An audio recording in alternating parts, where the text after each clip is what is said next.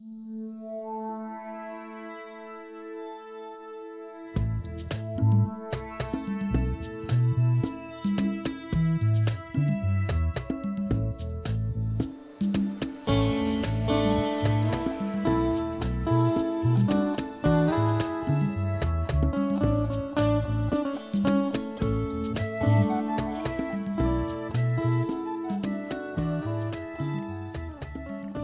welcome to the Travel Advice Show. I'm Chris Newton, one of the co-hosts, and thanks for listening all around the world and at traveladviceshow.com.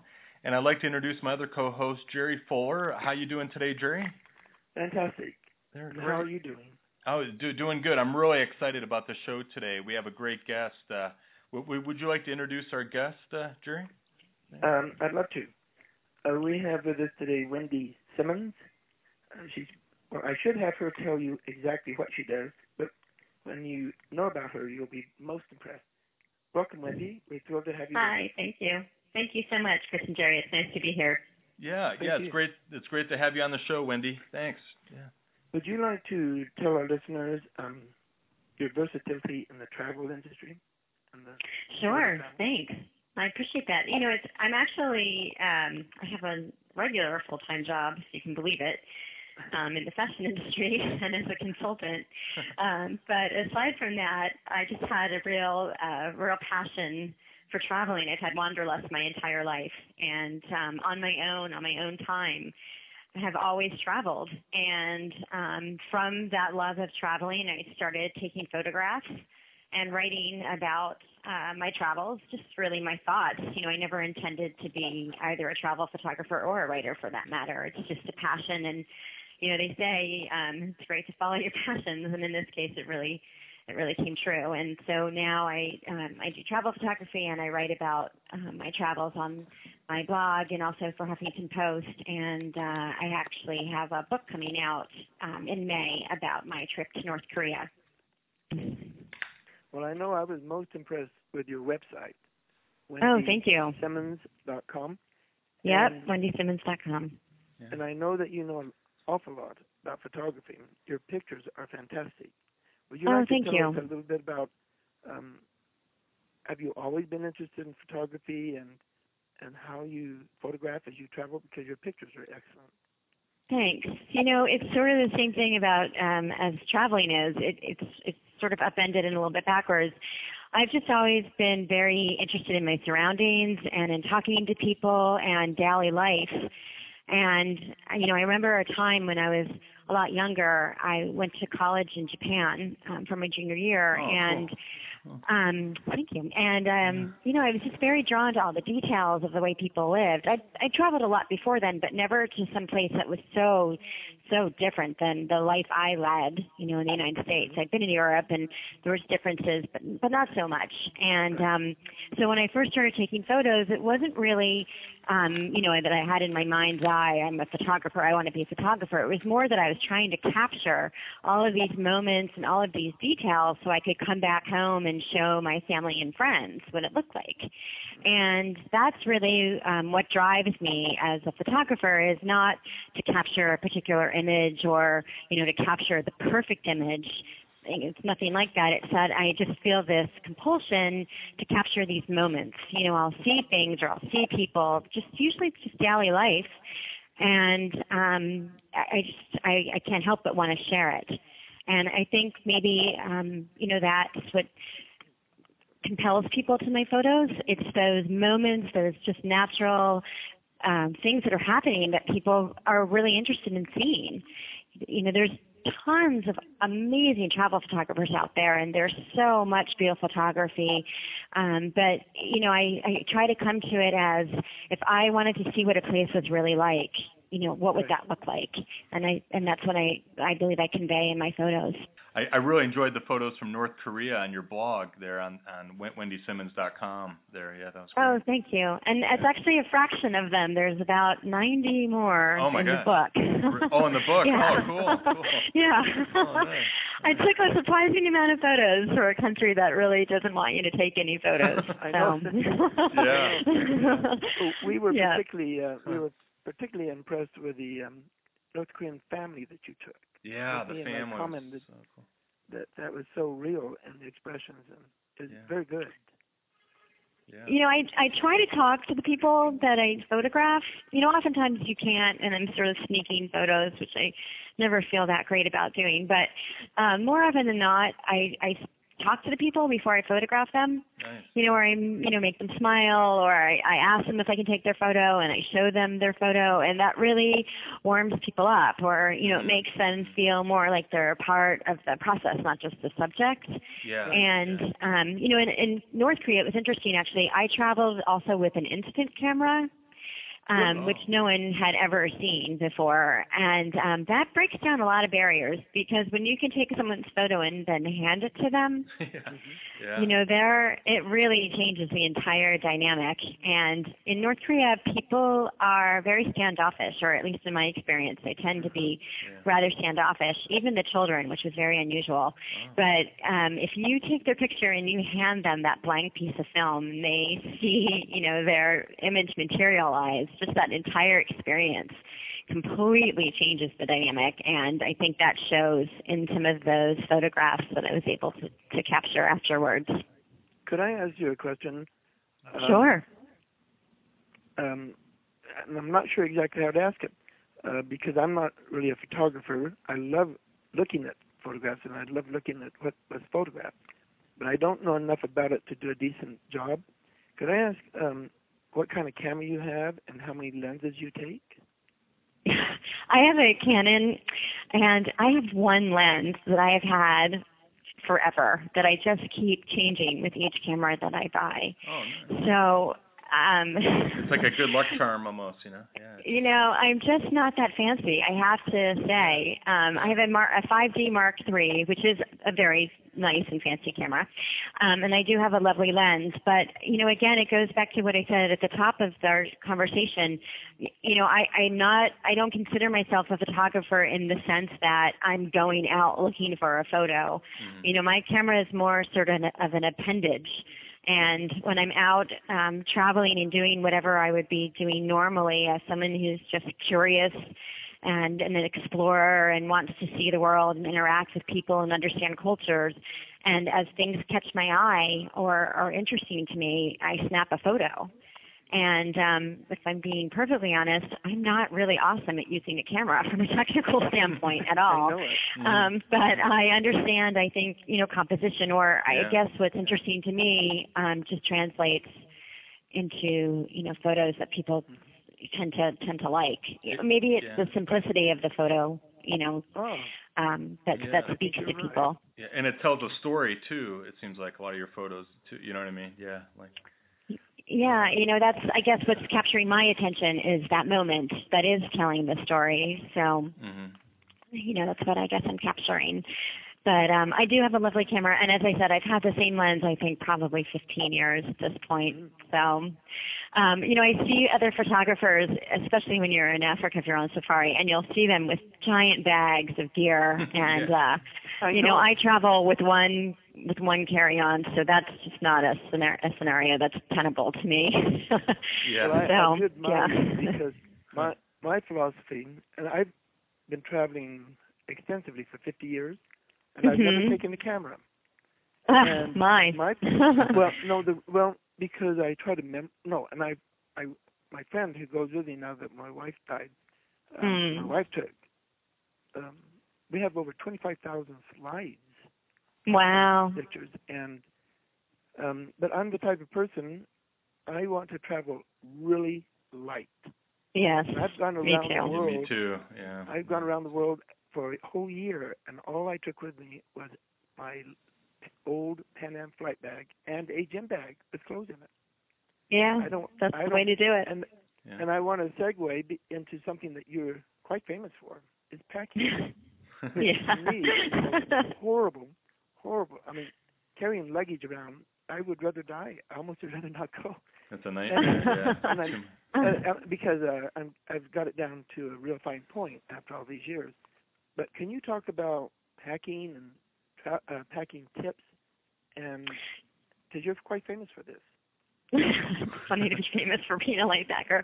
I really am though. I'm a very light packer. I learned, the hard way, I think, like everyone else. Yeah. I started off, packing a ton, and you can only come back from a trip so many times with half of the clothes in it unworn and having schlepped that suitcase around. Isn't that the worst feeling when you see your clothes you haven't worn? Worst feeling. And especially if you've carried that suitcase, from city to city, and it's been a burden the whole trip, and then you come home and you haven't worn half of it anyways, and there's no more bonehead move.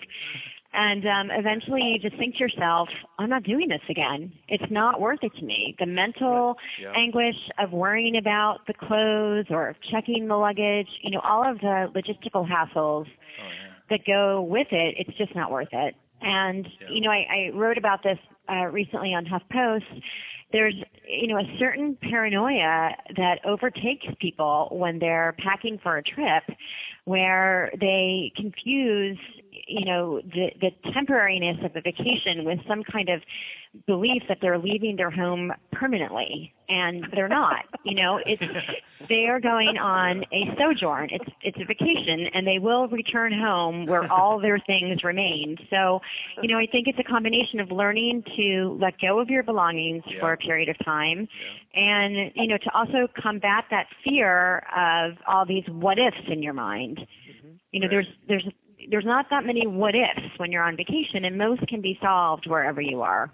Right. If you have something for if it gets cold, something for if it's hot, and your medicines, you're pretty much covered. Right. And people have these notions that they need to wear something different every day and every night, and it's simply not true.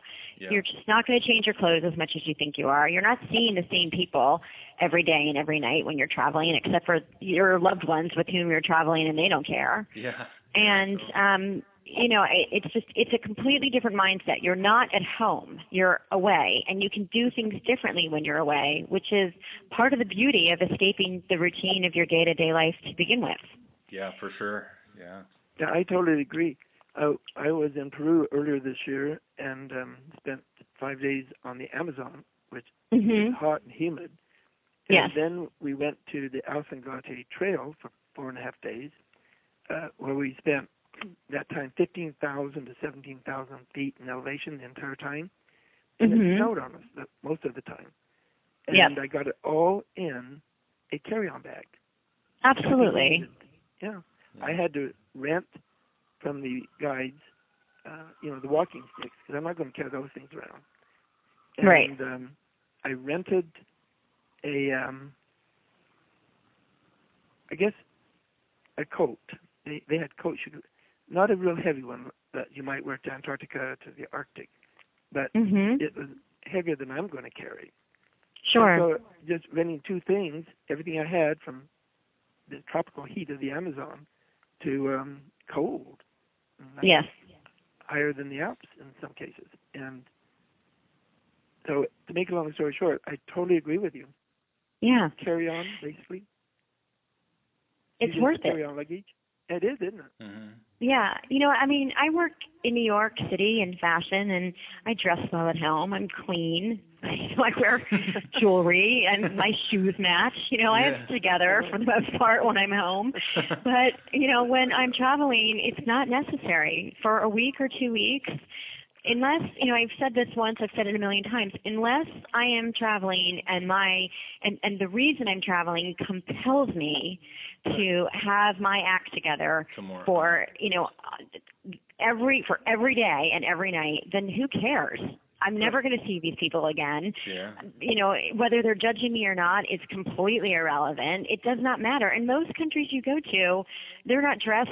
They don't even have, more than one change of outfits half the places I'm going. So for me to be worrying about what I'm wearing is absurd. Mm-hmm. So,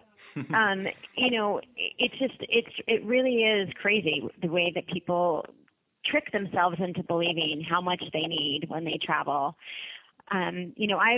it's in the story. I went to Tunisia, I think it was last year or the year before, I can't remember. And I had just one sweater with me, the safety sweater in case it gets cold, because the weather in Tunisia was meant to be hot. And it was cold, it just happened to be one of those freak weather occurrences. So I wore basically the exact same thing every day.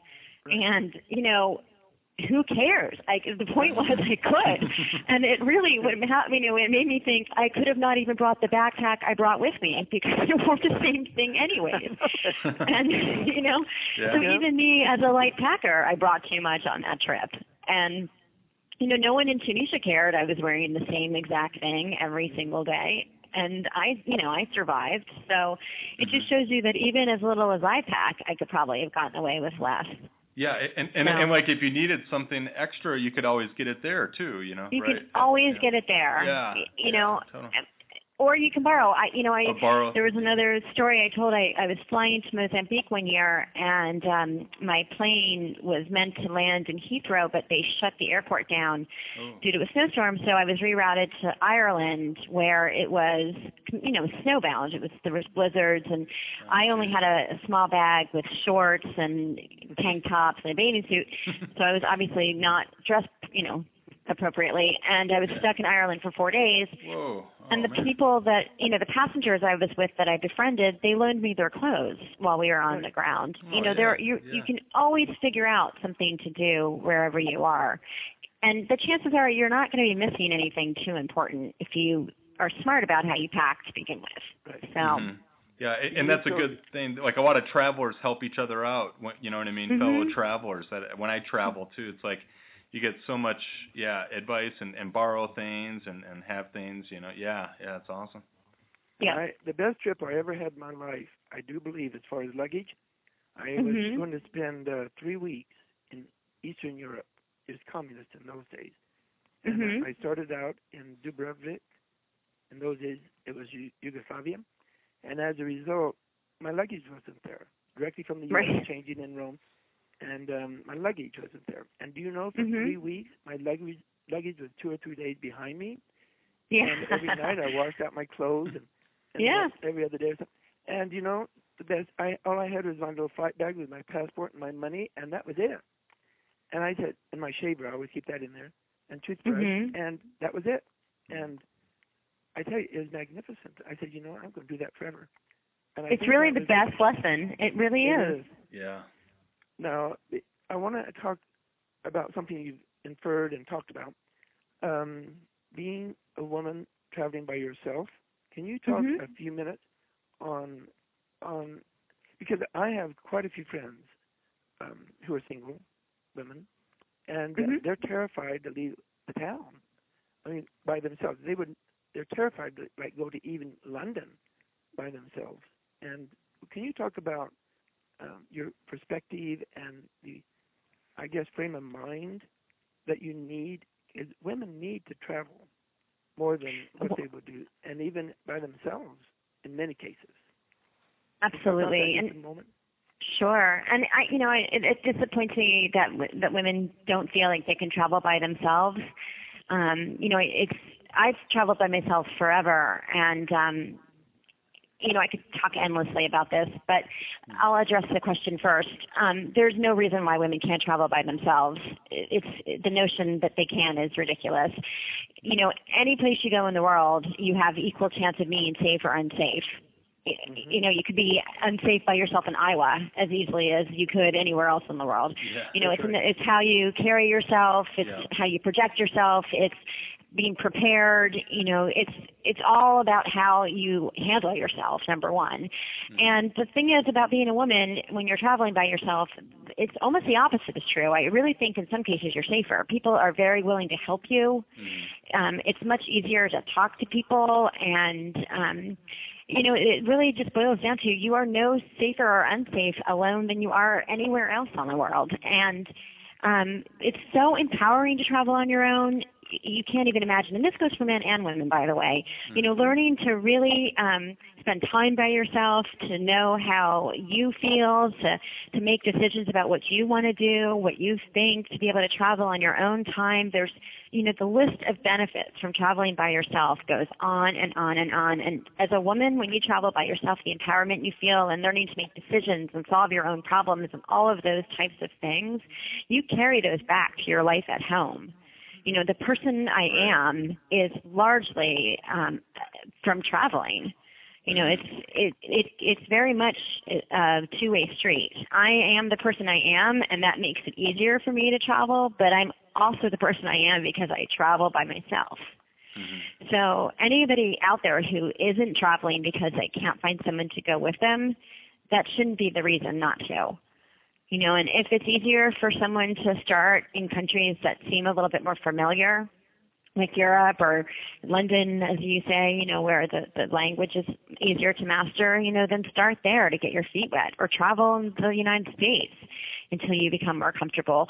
Or, you know, travel with a guide, hire a driver, do things that make it easier and more comfortable for yourself, but don't not go. It's crazy. Mm-hmm. I totally agree.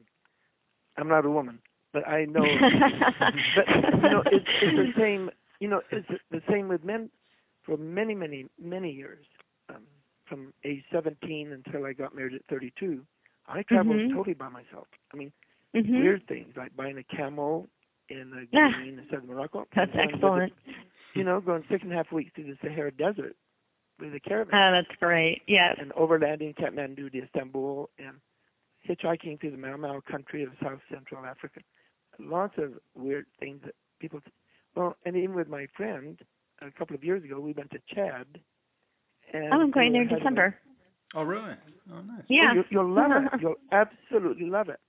And I'm so excited. I need to ask you some questions now. Yeah, it's extremely safe. 5 days there. And they were in the midst of a massive civil war where they had already killed over 2 million people. And everyone said, you're never coming back. But you know what? We were safer in N'Djamena and the countryside of Chad. I felt we never once felt in danger or anything than we would downtown where we live at midnight.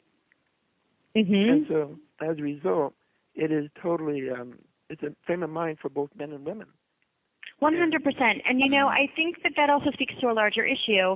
You know, we take our cues from what we hear here in our country. Yeah. You know, what we read in the paper, what the news tells us. And, you know, no offense to the news, but it's very sensationalist. Yeah. Oh, big and, time. You know, you can't be afraid to go to a country because the news tells you it's a bad place or the people are bad. It's, you know, these places that we just, you know, across the board say or denote as bad or dangerous. It's just, you find it's just not the case. You know, I'm not suggesting people, you know, a woman by herself goes to Iraq tomorrow. You have to be smart about things.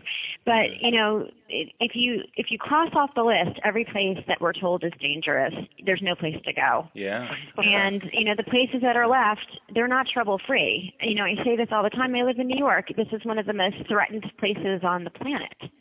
So, you know, the fact that things don't happen here, we're very lucky, but that doesn't mean that we're not under threat or that there aren't muggings or whatever the case. And you know, you generally find most of these countries you go to that you meet very kind people, very good people, people that are as interested in you as you are in them. You know, these countries are made up of other human beings. And, you know, you can't forget that. And, you know, also as a woman, you just have to make sure, like you would as a man, that you don't make stupid decisions. Right. You know, you wouldn't walk down the street inebriated by yourself at 3 a.m. flashing money here any more than you would anywhere else, you know? Right. So you just have to make good decisions. Common sense, yeah. Exactly. Totally. Precisely. Well, I want to end our conversation. Do you have a favorite country? Oh my gosh, I get asked this all the time. I know. I don't. I fall in love every place I go. I really do. And I agree. And I love different places for different reasons. So I can't answer that. I love everywhere. Yeah, I totally agree. And when I think we think exactly the same. When I'm in a country, there's no other place on earth. And I want to live there. Yeah, find a job. I don't think about, well, what time is it at home? I don't take a cell phone. I don't call. No. I don't go on the internet. Disconnect. I never want to leave. Then I cry when it's time to go. Yes, I do too. It's the worst. Yeah, and then the next country I go to, even if it's on the same trip, like same way. I mean, we started out in Burma or Myanmar and went to Bhutan, India, and then UAE. And each country, I mean, that's where I was and had a fabulous time, and that there's no other place. So I think that's 100% me. Yep. Yeah, and I think travelers need to start to develop that. I have Travel Advice. It's a company I own, and one of the very good neighbors of mine, friends I've known for 20 years, they were going to Scandinavia about 2 months ago.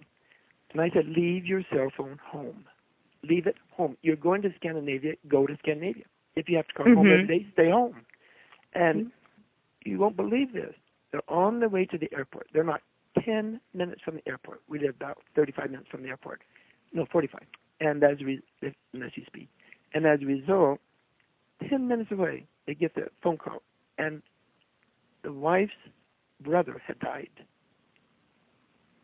And it turned out when they canceled everything, and they got there, and it turned out the funeral wasn't going to be held until after they got back. So they called me and said, you know, we're so mad, we should have left that cell phone home because the funeral won't be until later. And as a result, we got everything we booked for them, and for the next day, and they had a magnificent time. They said it cost them a lot of money because he canceled and had to start again. But well, not totally everything was canceled, but it did cost them $4,000 or $5,000. Oh, my. They said it was one of the best trips they've ever had, and they said, we'll never take another cell phone again. That's great. Yeah. You know, you learn each trip you go that you're capable of more than you think. Yes. Well, Wendy, we want to thank you immensely for being our guest. Thank you. Oh, it's my pleasure. I appreciate it so much. Yeah, and we do want to... Oh, go ahead, Chris. Oh, yeah. I just wanted to say, Wendy, it's great that, I mean, we can't wait to hear about your more adventures there. You mentioned you're going to Chad in December there? I am. On December 14th, I'm going. No way. So excited. You going for photography or for just to check it out, kind of? No, like everything else, just going to go. And then I'll take some pictures and write about it, I'm sure. So. That's awesome. That's great. That's great. Well, we look forward to hearing about all your adventures on WendySimmons.com. And thank you. Yeah. Okay. Awesome. Well, thank you both so much. Okay.